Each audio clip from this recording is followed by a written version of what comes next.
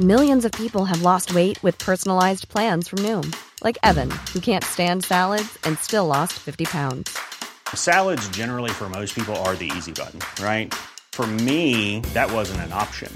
I never really was a salad guy. That's just not who I am. But Noom worked for me. Get your personalized plan today at Noom.com. Real Noom user compensated to provide their story. In 4 weeks, the typical Noom user can expect to lose 1 to 2 pounds per week. Individual results may vary.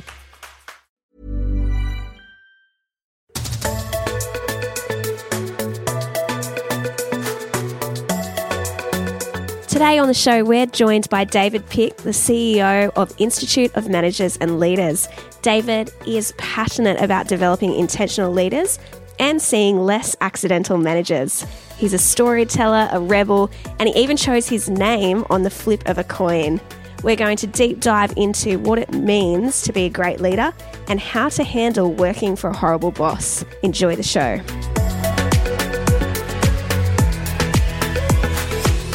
Welcome to My Millennial Career. My name is Shelley and I'm hanging out with Em. Hey, Em. Hey, Shell. How are you? I'm going well. And we have a very special guest chatting to us today about leadership. Dave, welcome to the show. Well, thanks very much, Shell, and thanks, Em. I'm not sure about the very special, but I will take it. Thank you very much. And Dave, I would just like some clarification up front. How do I say your last name? Because I feel like it could be a bit controversial. Well, let's not say controversial, but it is. Well, it's difficult. Okay, so my surname is Pich, and it's P-I-C-H. But feel free to call me Pich, because for a strange quirk of historical fate, I've ended up with a surname that I can't pronounce. And that's because on the night before I got married to my beautiful wife, she asked me to spin a coin to see who got whose surname. And we spun a coin and I lost. I chose tails. Never choose tails when you spin a coin. The coin fell heads and I ended up the next day taking my wife's surname when we got married. And my wife's German, so I've ended up with a German surname that I cannot pronounce. So David Pich will do, or for any of our Germanic speakers, it's Pich. I love that story. What a good story. That is so good. So just a bit of like pre-wedding gambling, really. Yeah, that's right. I do have a slight rebellious streak in me, and I do encourage all of your listeners to rebel against any and all tradition at any point. Yeah, great. That they can. Well, I think that's a good thing for leaders to do as well. And today we're going to be chatting about leadership, and we've been really excited to have you on the show. You're obviously the CEO of Institute of Managers and Leaders, and so it's great to have you with us. We've had a lot of listeners ask questions about leadership, about management, and about what that looks like. So we're going to jump straight in. And first off, I'd just love to know, Dave, why are you passionate about leadership? What a question to start with. So I am the chief exec of what's probably the oldest and most respected leadership institute in the world. So the Institute of Managers and Leaders used to be called the Australian Institute of Management, and we've been around for almost 100 years, 80 years now. And when I look back over my humble career, I think I first became passionate about leadership, as many of your listeners would be passionate about leadership, because of an appalling example of leadership. And it was really that made me yearn for something better. Albeit I was only 22 at the time, but I had a terrible example of leadership at an organization that I worked for in London. I worked for an insurance company in the center of London. And on my first day in the job, so my first job out of university, I worked for Cadbury Schweppes. Would you believe my very first job was on the licorice all sort line? I did the night shift on the licorice all sort line in Bassett's Licorice All Sorts that was owned by Cadbury Schweppes. And I did the night shift for 6 months in their factory in Sheffield. And so I've got a lifelong love of licorice all sorts, even though I worked surrounded by them through the night for 6 months. You didn't get turned off licorice all sorts after all that? I know, I absolutely still love them. I love Cadbury's chocolate as well. I think I've just got that kind of, it was my first job after university, so I got this passion for it. Anyway, then I left Cadbury Schweppes and I joined an insurance company. And the reason I left Cadbury Schweppes was they offered me more money. And my very first lesson in my working life was that you should never leave a job because you get offered more money. Because the job that I went to was with an insurance company in the centre of London. And on my very first morning of my job, I walked into this huge Gothic building in Holborn in central London. And I got told by somebody as I walked through the door that I'd walked in through the wrong door because I wasn't senior enough to enter through that door. And wow. And this company that I worked for had, would you believe, they had tea ladies who would push the tea urn down the corridors, and they would knock on people's doors and offer them a cup of tea. Not me, of course, because I wasn't at the right seniority level to get free tea from the tea lady. And within 3 weeks of that role, I left because I couldn't stand it. It was culturally incompatible to me. And everything I saw about that organization was an example of really appalling leadership. And it was really that ignited in me a desire to be a better leader myself in the future and to yearn for something better. I was very fortunate that I left that company and I went to work for Hewlett Packard. And so I went from the most appalling example of leadership to probably the best example of corporate leadership, because Hewlett Packard had the HP way and a cultural way of dealing with people. And I was the head of HR for one of the business units, the computer business unit in Hewlett Packard. And that was really when my career in leadership started.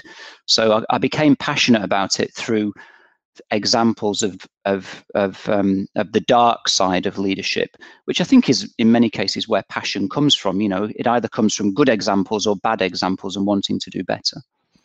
Dave, you haven't once mentioned the word management, and I guess I'm now curious to understand from your perspective, where does the word management fit in, or the role of a manager, so to speak? Yeah, it's funny, you know, because at the Institute, we're called the Institute of Managers and Leaders, and we have a lot of kind of navel gazing and contemplating about the difference between management and leadership. And I try to avoid those conversations. Sorry, I don't avoid those conversations. Happy to have the conversation, but I try to avoid the debates about what's a manager and what's a leader, because I kind of don't think it gets you anywhere, and it all gets a little bit semantic for me. And I think there can be a view that management is about the process of running things, whereas leadership is something that's a little bit more complicated and complex and a little bit more developed. But actually, you know, I don't particularly get hung up on it. I consider myself to be both a manager and a leader. If somebody wants to call themselves a manager, then that's fine. We absolutely fundamentally, and at the Institute, we fundamentally believe that management and leadership, whichever way you choose, whichever word you choose, is a profession. And we believe that you can be a professional manager and leader, just as you can be a professional accountant, a professional doctor, a professional lawyer. And so we believe that managers and leaders should become chartered managers. You should become professional in your management and leadership. So we have a designation called chartered manager that we introduced in Australia, but you notice that uses the word manager, chartered manager. So I'm not overly hooked up on the use of words, because I kind of think you get into a bit of a rabbit hole about it, and people will argue, particularly some of our members who are slightly more mature or older. Again, that's another, you shouldn't use the word older, you should say mature, but these people are older. I'm older. More experienced. They would, yeah, more experienced, you know, but older, you know. And people of an older generation would be more used to using the word manager, I suppose. I think leader is a slightly more modern word, but actually we're talking about the same thing. We're talking about people that lead other people and lead businesses, and their role is to take people on a journey towards an economic, often, end for an organization. And that is, in my view, hard work. Yeah. It's interesting where you're saying as a profession, management and leadership as a profession. Is that as opposed to some of that logic that you see in the workplace of you're an like innate leader or you're naturally a good leader? Is that what you're trying to challenge there by saying leadership and management as a profession? Well, this is that's exactly what I'm trying to challenge, and I think it's time. I get this is where I do get quite passionate, and you probably hear this in my voice now. I think it's time that we started to take all of this leadership management stuff a lot more seriously, because every example that I can think of corporate failure, every example is a failure of leadership. And it's time that we called out poor behavior and poor management and leadership behavior. And it's time as a society, in my view, that we demand better of our political leaders, our corporate leaders, our sporting leaders. And we can only demand better if there is a standard that we expect people to meet. And the best example I've got is an example that I used during the recent Banking Royal Commission a couple of years ago, which, by the way, seems to have blown over, doesn't it? All this corruption amongst the banks, and it's all just blown over and very little happened. And at that time, I wrote to all of the CEOs of the major banks. I wrote to them all, and I asked them to allow me to interview them on stage at a function in Sydney, actually. And only one of the CEOs replied to me. That was Shane Elliott, the CEO of ANZ Bank. He replied and he said, "Yep, I'll come along." And I interviewed him on stage, and I asked him about the Banking Royal Commission, and the media were there, so I say thank you to Shane, because he was the only CEO that came forward and said, "Yes, I'll be interviewed." But during the lunch that I was talking to him, I asked him a question, and I think this question sums up why I think management and leadership is a profession. So I said this to him. I said, "Would you allow non-professional, non-qualified people to manage the finances of your bank?" And he said, "No, of course not. Why would you ask that question? That's absolutely ridiculous." So I said to him, "So you only have qualified chartered accountants running the accounting and finance function of your business?" And he said, "Yep, absolutely, of course." And I said, "So why do you allow non-qualified, non-professional people to manage the people in your business? Surely the people in your business are as important, if not more important, than the financial resources of your business." And he looked at me and he said, "Oh, I don't know. I can't answer that question." So organizations will only insist on having chartered accountants, chartered engineers, professionally qualified lawyers, but for people, they'll promote anybody to manage teams of 200, 300, 400 people. And the problem is, what you get is accidental managers. You get people who've got no qualifications, no skills, no experience in managing people, and they get put in front of 50, 10, 20, 200 people, and teams fall apart, mental health issues go through the roof, absenteeism goes through the roof. And that's because typically accidental managers have no idea how to manage. That is so good. I feel like just hearing you unpack that of the corporate, like there's such a, I guess, sense in the workplace that you need these technical qualifications in these different industries, but to be a manager, you can just kind of step into it and on the job learn.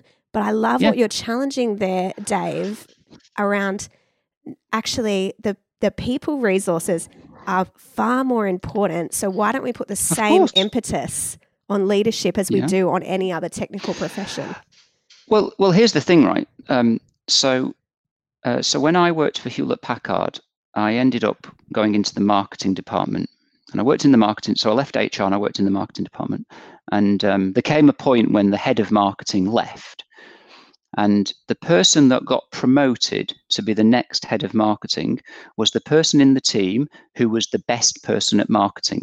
Okay, so that is a classic example of a technical specialist who got promoted to lead the team. That person was a toxic, horrible bully. Fantastic marketing person, but a dreadful manager and leader. That, for me, is a microcosm of the problem of the accidental manager, the technical specialist that gets promoted. Dave, if you cast your memory back, do you recall whether or not people knew that about that person while they were in a technical individual contributor role? Was it found out when they became a leader? Or okay, interesting. I think it's typically organisations, they quite often opt for the path of least resistance. They believe that because somebody is the best marketing person, the best lawyer, the best accountant, they will be the best person to lead the marketing team, the legal team, the accounting team. The problem is, and this is the difference between the accidental manager and so my organisation, the Institute of Managers and Leaders, we believe that you, far from being an accidental manager, you need to be what we call, and we own this phrase, you need to be an intentional leader. And the intentional leader is the exact opposite of the accidental manager. The problem with the accidental manager is, in almost any case, you can pick a career, and any career, I think this rule holds true. The skills that you need to be technically good at your job are almost always diametrically opposite to the skills that you need to lead the people doing that job.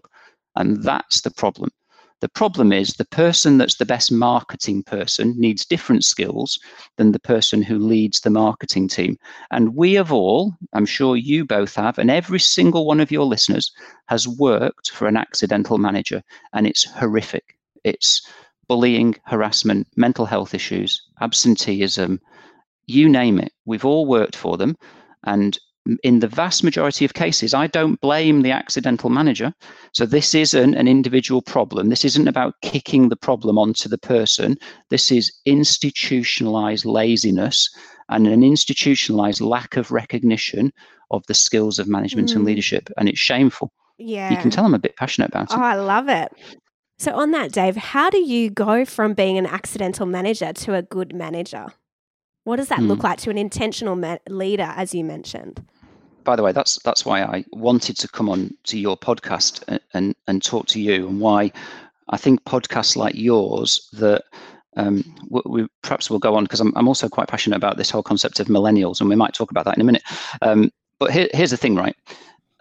If any of your listeners are wanting to get into or progress their journey from along the lines of management and leadership, what I absolutely believe, and if I'm qualified in any way to give anybody advice about anything, and sometimes I think people give far too much advice and it all gets very confusing, but I would say this: you've got to set out to intend to lead. You've got to be intentional. Don't allow things to happen by accident. And we say at the Institute, we've done some research. We have a research team. We've done some research, and we've brought it down to 6 things, and we call them the 6 layers of intentional leadership. And I could talk to you for the next 3 hours about what these 6 layers are, but let me just pick a couple of them. Let me just pick 2. I'll pick one, the first one. We believe that all people who are on the journey to be good leaders and better leaders need to have a mentor. So we believe that mentoring sits at the heart of intentional leadership. And that's because leadership's quite lonely. You know, I'm the leader of an institute. I've got the board of directors above me. I've got my team of people below me for the best possible. You know what I mean by above and below. It's not quite that hierarchical, but I'm squeezed between that, and it's pretty lonely. So leadership is quite lonely, and it's a really good idea for people to get independent advice out of their circle of colleagues, and that's what mentoring is. So I have 2 mentors, and I bounce things off my mentors, and I give them a call. I'm calling one after this, actually. I give my mentors a call. He's in South Australia, and I just have a chat with him about stuff. And I say, I've got this issue going on. And I'm also a mentor to 2 people. So I strongly advise any of your listeners, if you want to be better leaders, is get a mentor. That's number 1. Second thing. That's okay. I just will pause you there. Where did you find your mentors? Because I know that's a question our listeners would be left with. Where did your mentors come from? Oh, well, look, of course, I'm the chief exec of an institute, and we're a membership institute. So you just picked the best members. well, you could. Very simply, you could join the Institute. So at the very core of the offering that we have to our members is a free mentoring program. It's called Member Exchange. And we have about 3,000 people at any one point being mentors or mentees. But of course, if people didn't want to join IML, that's absolutely cool. You need to seek out people who can be confidants and are trustworthy, and you can have confidence in. Because obviously, a mentor is not someone that you just go and have a cup of tea with and a chit chat. It's someone that you can bounce issues off, and you can talk about significant things that are going on in your life and in your work life. So it's not a counselor. It's somebody who you can talk about stuff that's happening at work, that's on your mind, and this ability to navigate through the workplace, because the workplace is not easily navigatable. It's a tough thing. It's people, and they bring their lives to work, and you've got to find your way through this. So my advice is either find a structured program like the one we've got, or sit down and really put some thought into who you would like to act as a mentor, and perhaps who you would like to mentor. Because I also believe that the flip side of mentoring is that you can mentor people. Oh, and the second thing is, we believe at the Institute that there should be so much more emphasis on people being self-aware. Okay. Now, again, I could talk for 2 hours about self-awareness, but let me just. Don't get me started either, Dave. We'll be in trouble. Well, let's do this, because this is always very controversial when I talk about this. But let's throw this in, right? I think that at the moment, the big social media, the big pseudo psychology load of bullshit that's around in leadership, and you can edit that word out, I do apologize, is around authenticity, right? If I see another meme of a baby punching the air, telling everyone to be authentic, I'll go mad. Authenticity is a load of crap. It's absolute garbage. It's psychobabble. It's the kind of stuff that these self-help gurus get on stage and they whiz around telling everyone to be authentic. Authenticity. I have pondered that before, that it can be an excuse to not change or not even entertain. It's an excuse for poor behavior. How many people do we hear these days say, well, I'm just being me? Well, don't be you. Be better than you. Learn about. And self-awareness is about taking feedback and changing. Authenticity doesn't demand a process of change. It's bizarre when people say, well, I'm just being me. Well, you're just rude and horrible. Be different. Yeah, I've had these conversations with people before where they're like, oh, this is who I am. And I'm like, you can change. Or even just think of it as evolution. You can develop, you can become better, you can learn and progress. And that's right. And if you're going to be in you've got a 50-year career, like some of our listeners, they're 20 years old, they'll be working till they're 65, 70. You hope that when you get to age 65, you're very different to how you are when you're 20 years old.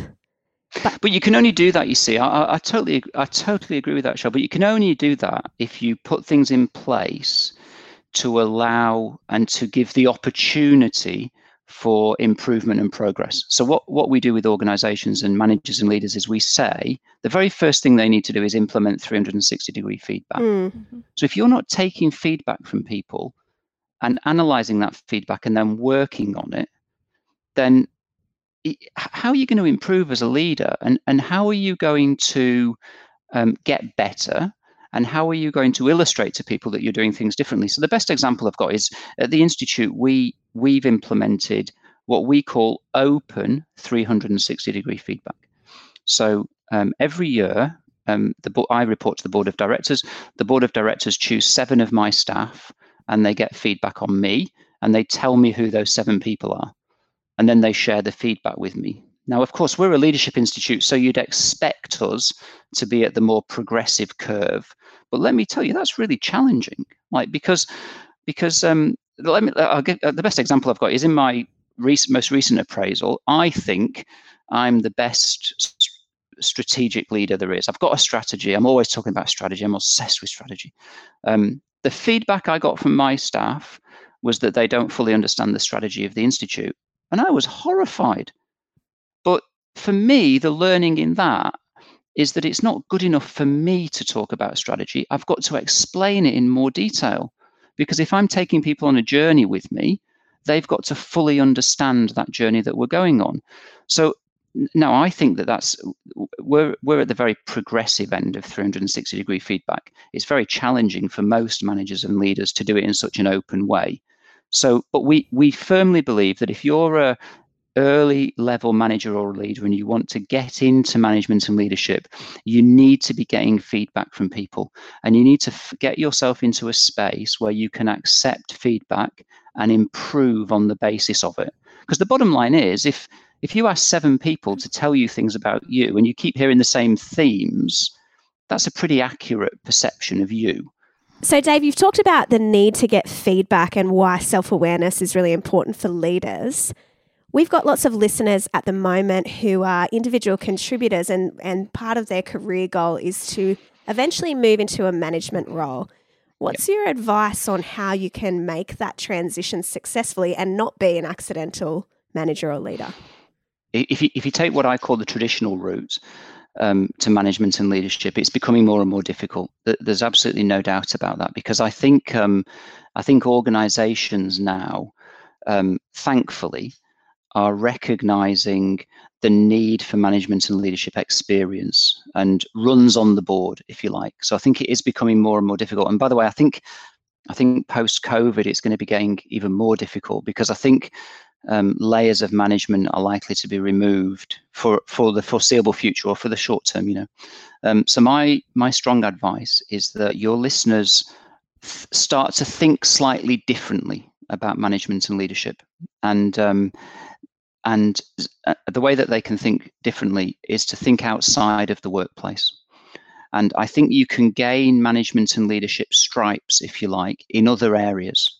And I would, and I think also these days workplaces are looking for much more rounded people, and for people that are not just 24/7 work focused. I think, thankfully, those days are a little bit behind us, and more workplaces are what I would call slightly more progressive, whatever that word means. But this idea that you're hooked to your desk 24/7 is gone mainly. So I would suggest that people look outside of the workplace, clubs and societies, associations, get involved in things.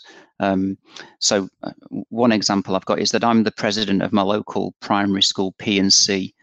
And for me, that's about giving back. The P&C happens to have about 50 staff, because we run outside school care for kids and all that kind of stuff. But I would encourage people to get involved in the local dance club or golf club, or whatever they're involved in, whatever they have the potential to get involved in, because management and leadership is not just a workplace phenomenon. It's about leading and contributing in different walks of life. So that would be one piece of advice I would give. Yeah, I love that. And I do agree that it is really hard if you don't have the runs on the board. And I've heard this a lot from staff as they're applying for leadership roles. They're like, how do I get into it if I don't have the experience? It's like this kind of vicious loop. I guess the other thing I'm interested in, what learning opportunities should people be seeking out in addition to finding that practical experience? Mm-hmm. So one of the other layers of leadership we talk about, I told you that we think there's about 6. One of them was mentoring. One of them was about self-awareness. And the other one is something that we call continuous professional development. And that for me is about knowing your stuff in management and leadership. And I think too many people these days, or there is a trend these days for people to think everything's easy and think they don't need to research things. And of course, I interview lots and lots of people who want to join the Institute. And the one thing I find really quite impressive is people that know.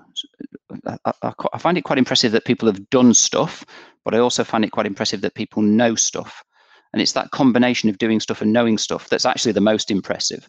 And particularly when people know stuff that's modern, and they're not relying on stuff that they learned 20, 30 years ago.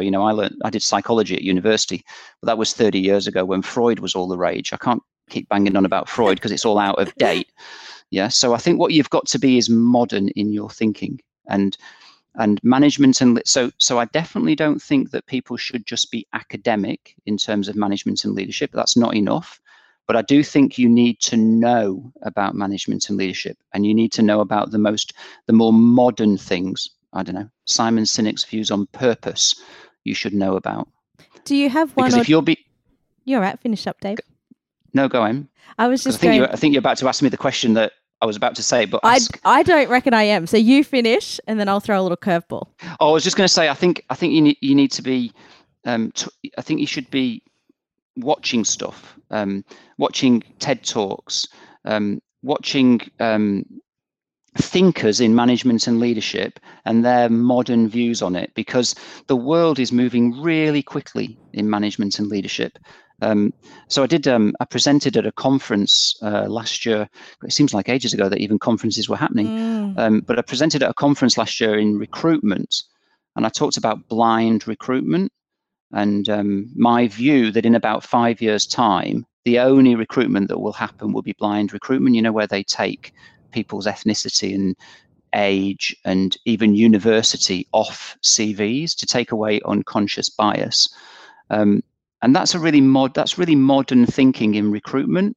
And I think many of your listeners should become aware, educate themselves. I don't mean go to university and things like that. They could do that. But I just think become aware of stuff. There's so much information available. So spend some time researching stuff. We weren't actually that far off each other. My question to you is going to be, just while we've got you on that thought pattern, have you got 1 or 2 book recommendations? Is there something? You seem like you're probably a reader, but that might be an assumption that I'm making unfairly. Look, Simon Sinek's Start With Why is just a kind of seminal book on getting your purpose right. Because I do find, and this isn't a millennial thing, by the way, and perhaps after this we might talk about my views on millennials. I think before people think that they want to go into management and leadership or into anything, become a vet, become a doctor, become a train driver, whatever, I think it's worth sitting down and analyzing with yourself what your purpose is, why you want to go and do these things, and work out whether that is actually the end game for you. And I kind of think when I look back on my own career that I kind of wish I'd done that back then. I wish Simon Sinek had written Start With Why 25 years ago, because I think it's really worth this idea of, I like the whole idea of, this trend towards kind of mood boards and vision boards and all of that kind of stuff. What is it you really want to get out of things? Because you might think that you want to be a manager and a leader, but actually when you research it and go into it, it might actually not be for you at all. So I think that's something that is worth focusing on. So yeah, start with Why, Simon Sinek. That's a pretty good book. Do you have an opinion on what, and maybe, I think millennials, this is a good place to start that conversation. What about our listeners who either realize straight up that they don't want to be a leader, or perhaps they go through this process of research and realize they don't want to be a leader? Do you have an opinion on what career progression could look like otherwise? I even question the whole concept of career progression. This idea of progression kind of scares me a little bit. Like, why do we always have to progress? Do I don't even know what that means anymore. Like, does it? So I actually really struggle with that, because this concept that everybody has to be on this journey and it's always upwards. Does that mean in kind of financial terms, or for me, I wonder whether it's much more about kind of life experience, and I don't know about progress. And maybe so. For example, I'll give you an example. Right, I was, and this is well documented, and I spoke a lot about this about 2 years ago. So there was a point in my career when I was the general manager of a law firm in Sydney, a very big law firm actually. I was the GM, and I tell the story that I lived in McMahon's Point in Sydney, and I used to get the train to Wynyard Station. It's only 2 stops. I used to go across the Harbour Bridge, and I'd get off at Wynyard Station, and I would sit on the platform of Wynyard Station, sometimes for between 2 and 3 hours, because I didn't want to go into work. And then when I got into work at the law firm, I was the general manager, by the way. I got into work, I'd go and sit in the toilet, and I had to take my shirt off in the toilet because I was sweating so badly.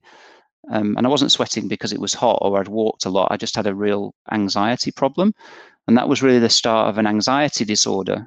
And eventually I went to see a clinical psychologist, and the clinical psych, in about the third session, I think she was kind of building up to this big revelation. And the big revelation was, why are you doing it? Why don't you quit? You hate your job. You don't like the people. And I was sitting there thinking, oh, yeah, why don't I quit? But the thing that was stopping me quitting was this idea of progression. I'd got to that next rung on the ladder, but it wasn't a very nice rung, and I didn't really like the ladder. And just to complete that story, by the way, I took a holiday and I went to Koh Samui, and I was sitting on the beach in Koh Samui, looking out to sea, lamenting my life, lamenting sitting on the station and being anxious and heading towards depression. And I thought, oh, screw this. And I walked into a little telephone kiosk that was on the beach at Chawang on Koh Samui, and I called the law firm from the beach, and I resigned and said, I'm never coming back to work. And I went back and sat on the beach. This is a dead true story. I went back and sat back down on the beach, and an hour later I turned to my left and I got chatting to a very nice young lady who was sitting on the beach next to me. And I'm now married to that young lady. And I took her name, and we've got 2 kids. You have the best stories. That is amazing. She was just on holiday. She was backpacking. She was German. I got chatting, and that was 16 years ago. Wow. And we're now married. I thought we peaked with the flip of the coin. That's so good. Yeah, I love, it's a true story, I love that, Dave, though, because that's very countercultural, what you're saying there, of there's such an achievement orientation that we have in the work in the world of work, where we're always wanting to progress, be that hierarchically or in terms of salary. But I like that you're pushing back against that and going, no, what's your why? What's your value and purpose? Do more of that and less of the drive towards achievement or progression. So I think progression. I like the idea of progression, but I wonder whether we're too quick to talk about progression in terms of career and financial and that kind of stuff, and whether what we actually need to aim for is progression as people, as citizens, the end of that story is that I came back from Koh Samui. I'd resigned from my job. I never went back to the law firm. I never picked up my stuff off my desk. I went back to university. I went to the University of Western Sydney and did a psych major. And then after I'd graduated, I went to work for Canteen, the kids' cancer charity. And my job at Canteen, so I was the head of marketing and fundraising for Canteen for 5 years. And I was paid almost exactly 30% of what I was paid as the general manager of the law firm. But I was a million times happier.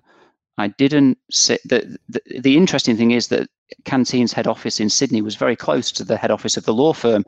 And I used to get off at Wynyard Station, and instead of sitting there for 2 hours sweating and being anxious, I'd bound into work. So I'd found a purpose and a progression. My life had progressed, but my bank balance hadn't. But I was so much happier. And I think that's if there's a lesson in anything that I've ever done, I think there's no lesson in that for anybody other than for me. The lesson in that for me is having a massive salary and a flash sports car doesn't make me happy. It actually made me very, very stressed and very anxious. And because of that, I've got my own resilience plan and I deal with anxiety. But that started because of this societal norm that you're supposed to be climbing this ladder, and that just wasn't right. And it might not be right for some of your listeners. And that is a pressure that we do find that people, particularly in their 20s, so that early part of their career, there's that pressure to feel like we need to know what's the next role. Are we making that progress that other people can observe based on whether it be material things or job titles? And yet, it's perhaps easier to see with hindsight, but if we can shift to this idea of it being more internal progress and actually, without sounding too corny, just becoming more happy at work. or happy in your life because of the role that work plays, then perhaps that's something worth aiming for. But I dare say that takes experience, and it takes trial and error and some experimenting. It would be very hard to map that out and nail it in one go. Oh, of course, but I do think I know that you think that's a cliche, but I absolutely believe that happiness is completely underrated. I think we've underrated happiness. Like, I think if we sat down and said, right, I want to do things that make me happy, I think too few people do that. And which interestingly is a really nice segue into millennials, right? Because this whole concept of millennials, I struggle with a little bit, because I don't see anything different in this angst and these questions than when I was 22 or 23. They're exactly the same. The pressures are exactly the same. I mean, there are different kind of pressures, social media and all that kind of stuff, but the actual, when you actually break it down, other than the advancements in technology, the pressures of wanting to climb ladders and get more senior and earn more money are exactly the same. And as I say, I'm married to a millennial, and I think the pressures that my wife goes through are exactly the same as the pressures I was going through when I was her age. So I think we can get a bit hooked up on that. I don't think things have changed too much. The stuff that has changed, I think, has changed for the better. So I think workplaces now are much more open and much more. There's much more emphasis on work-life balance, and there's a much greater recognition that there is an otherness to work that's as important as work itself. So I'm much more optimistic about the workplace, despite pandemics and COVID and all of that kind of stuff, which I think is going to have a bit of a bit of a detrimental effect. But I'm much more hopeful that there's a recognition that the workplace is more than just 9 to 5 or 9 till 6 or 7 or whatever. So I'm much more hopeful for the millennial generation, whatever that actually means, than some people. So, and continuing that thought about millennials in the workforce, are you seeing changes with how leadership works because of, I suppose, those generations in the workforce, that we've got more diversity, and how are young people influencing leadership in organisations? I'm seeing a much greater pressure from the younger generation and the female workforce and the minority workforces. I'm seeing much more pressure, and thank heavens that I'm seeing it, for workplaces to get their shit together. And that, thank God for that, because that workplace that I worked in, that insurance company that told me I was going in through the wrong exit and had the tea people, those dinosaur-based organizations that are pale, stale and male, they are hopefully gone for good. And that pressure needs to continue, the pressure for equality in the workplace, equality of pay, parental leave, all of those kind of things. I'm seeing that pressure increase more and more. I'm seeing a much bigger pressure on work-life balance. In my own organization, we're currently investigating the 4-day working week. Let's be clear what that means. That means that you get paid for 5 days, but you only work 4 days. So this isn't just about cutting people's salary. I'm seeing pressure for flexible working, so that people have, so there's a recognition that people bring their whole self to work. And I absolutely 100% support and encourage all of your listeners to continue that pressure and to rebel against the norm of the white male-dominated workplace. And I say that as an old white bloke. No one can see you. But look, I guess, conjuring up for me a question that comes up time and time again for us. And unsurprisingly, it's often in the context of some sort of toxicity in regards to leadership. We have a number of listeners who will come to us and they will tell us their story, and then they will say, how do I influence upwards? How do I give feedback? how do I change my organization from this position that I'm in, where I'm in the first few years of my career, I've not got seniority or influence through a position title, and that's another debate we could also have on another day. But what would be your advice at a practical level for those people in that situation? Yeah, right. There's no that's actually that's such a deep question. By the way, I'm not remotely patronizing. That is actually a really deep question, because it brings in this concept, for me, of power. And there's absolutely no doubt in a workplace that there's a power dynamic. And so many people don't want to talk about that because they don't like this idea that they want to talk about leaders having power. And it's nonsense, because of course leaders do have power. And what you're talking about there is a power dynamic that is always going to be unequal. And the only advice I can give, and it's very, very direct and it's completely honest and from the heart, is this: if there's a power dynamic that you believe as an employee is never going to be changed, and it's uncomfortable, and you don't like what you see in that organization, it's going to be very, very difficult for you to change it. So if you've joined an organization as a junior member of staff and you're seeing things above you that you don't like, and they don't fit with your cultural norms and your ethics and your morals and all of those kind of things, whatever those things are, you're going to struggle to change those. And whilst I wish that were not the case, that is the case. And I don't think there's any harm in people moving roles or looking for other roles, or I guess what I'm saying is people shouldn't be compromised. There are too many people that stay in the jobs and they're ethically compromised. Yeah. And I don't think that's acceptable. I think people need to think of a different way and a different workplace. You used this phrase at the beginning, which I really loved, when you were talking about that insurer that you worked for, where you quickly identified a cultural incompatibility, I think is what you said. And I love that of I think a lot of people need to be able to identify before they get stuck in a role for too long. I'm miserable. My boss sucks. Yeah. I can't work here. Yeah. Identifying that incompatibility and then taking a step out of the organisation or into a different role.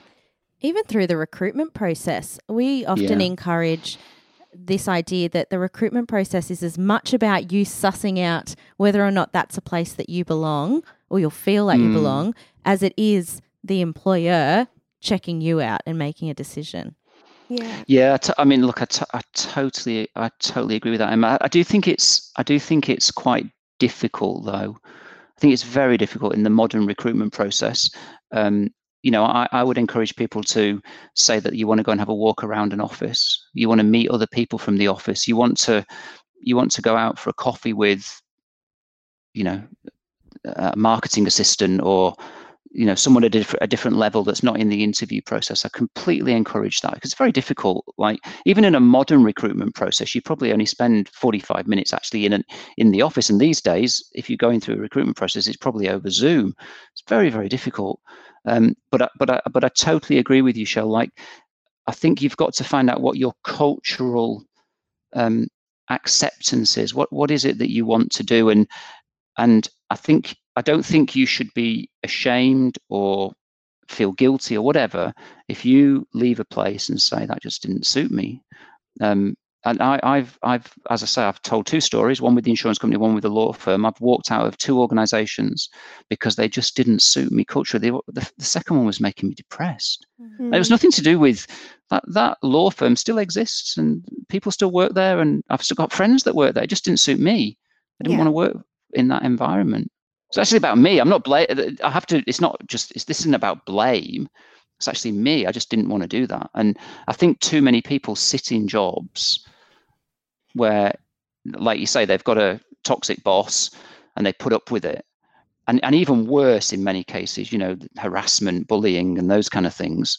And it sounds so easy, and I'm definitely not saying it's easy. And this is where mentoring can come in, or finding assistance from other people, and employee assistance programs or whatever. But you have to come. There has to come a point where you take responsibility for yourself and for your own mental health, and you leave. Yeah, that's great. So much of what you've talked about today shows us that our happiness at work, our satisfaction at work, and even the performance of the business is dependent on good and effective leadership. And I love the chance we've had to really dig into this.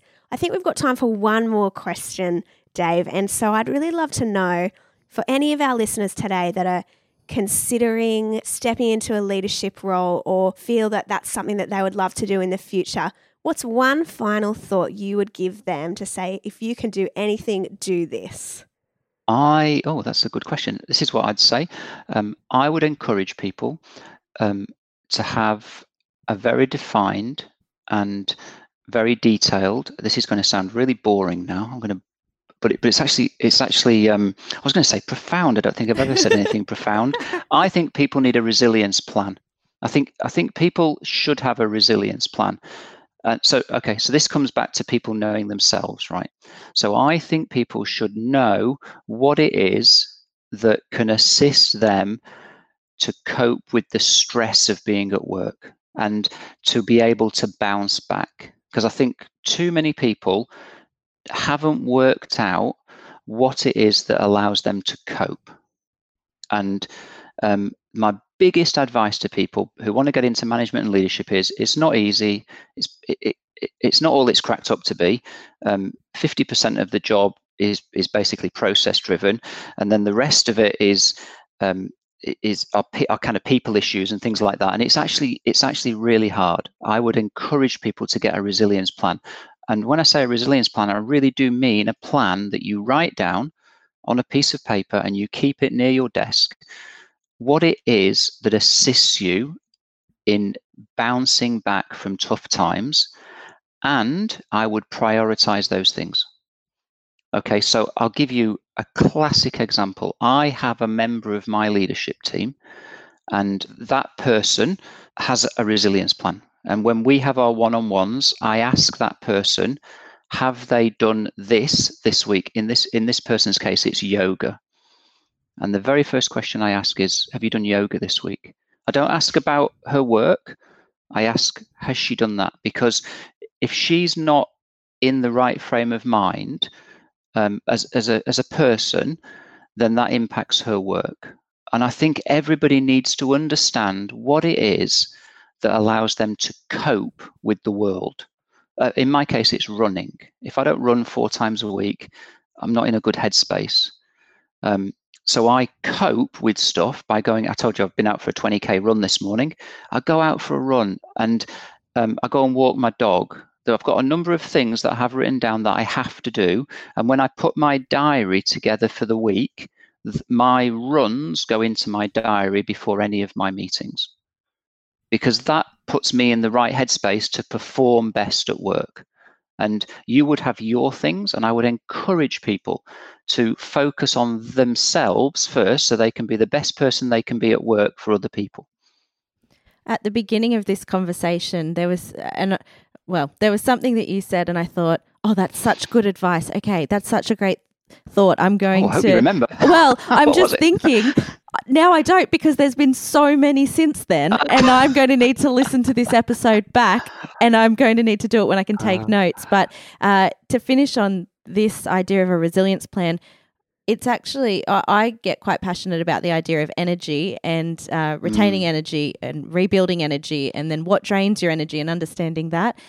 This term resilience plan, I am taking that and I'm stealing it, borrowing it, and I'll be using that, because it sums up so nicely something that I've spent a lot of time thinking about for myself and encouraging in others as well. So I totally get it, and I just love this idea of having it as a plan rather than just something that you know about yourself. Well, because I think, if you don't mind me just adding something, right, the whole thing about management and leadership, what I actually think it's about, a manager and a leader, whatever you want to call it, all that we're supposed to do is make decisions. That's all a manager and leader does. We just make decisions. And What I believe is that you have to set yourself up to be in the best possible frame of mind to make the best possible decision. Whether that decision is about your business, about people, about whatever, you have to be in the right frame of mind. So essentially, you have to be in the right frame of mind. So I would encourage people to work out what it is that puts you in the right frame of mind. It sounds incredibly selfish, but it's actually really important. I can't make the right decisions about my people unless I'm in the right frame of mind. Otherwise, I make pretty crap decisions. So I have to get myself in the right frame of mind. So it's about energy. For me, it's about resilience. Get your resilience plan. Great. Dave, thank you so much. This has been pure gold. I really enjoyed it. It was great. Yeah, you've been very generous with all of your knowledge and wisdom. So thank you. And especially after doing a 20K run this morning. So I'm very impressed by that. Now, just to wrap up the show for today, I'd love for our listeners to be able to find out more about Institute of Managers and Leaders.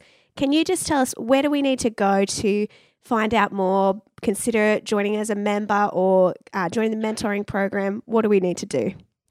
Just go to iml.com.au. Everything's on there.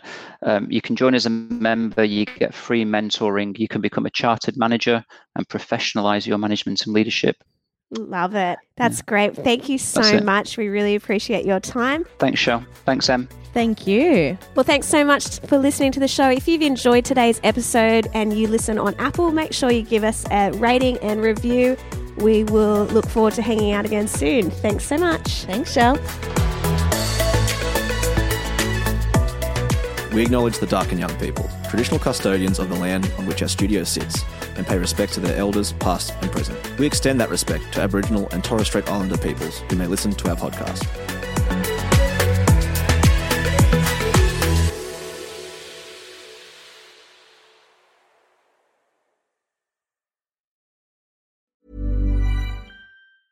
Even when we're on a budget, we still deserve nice things.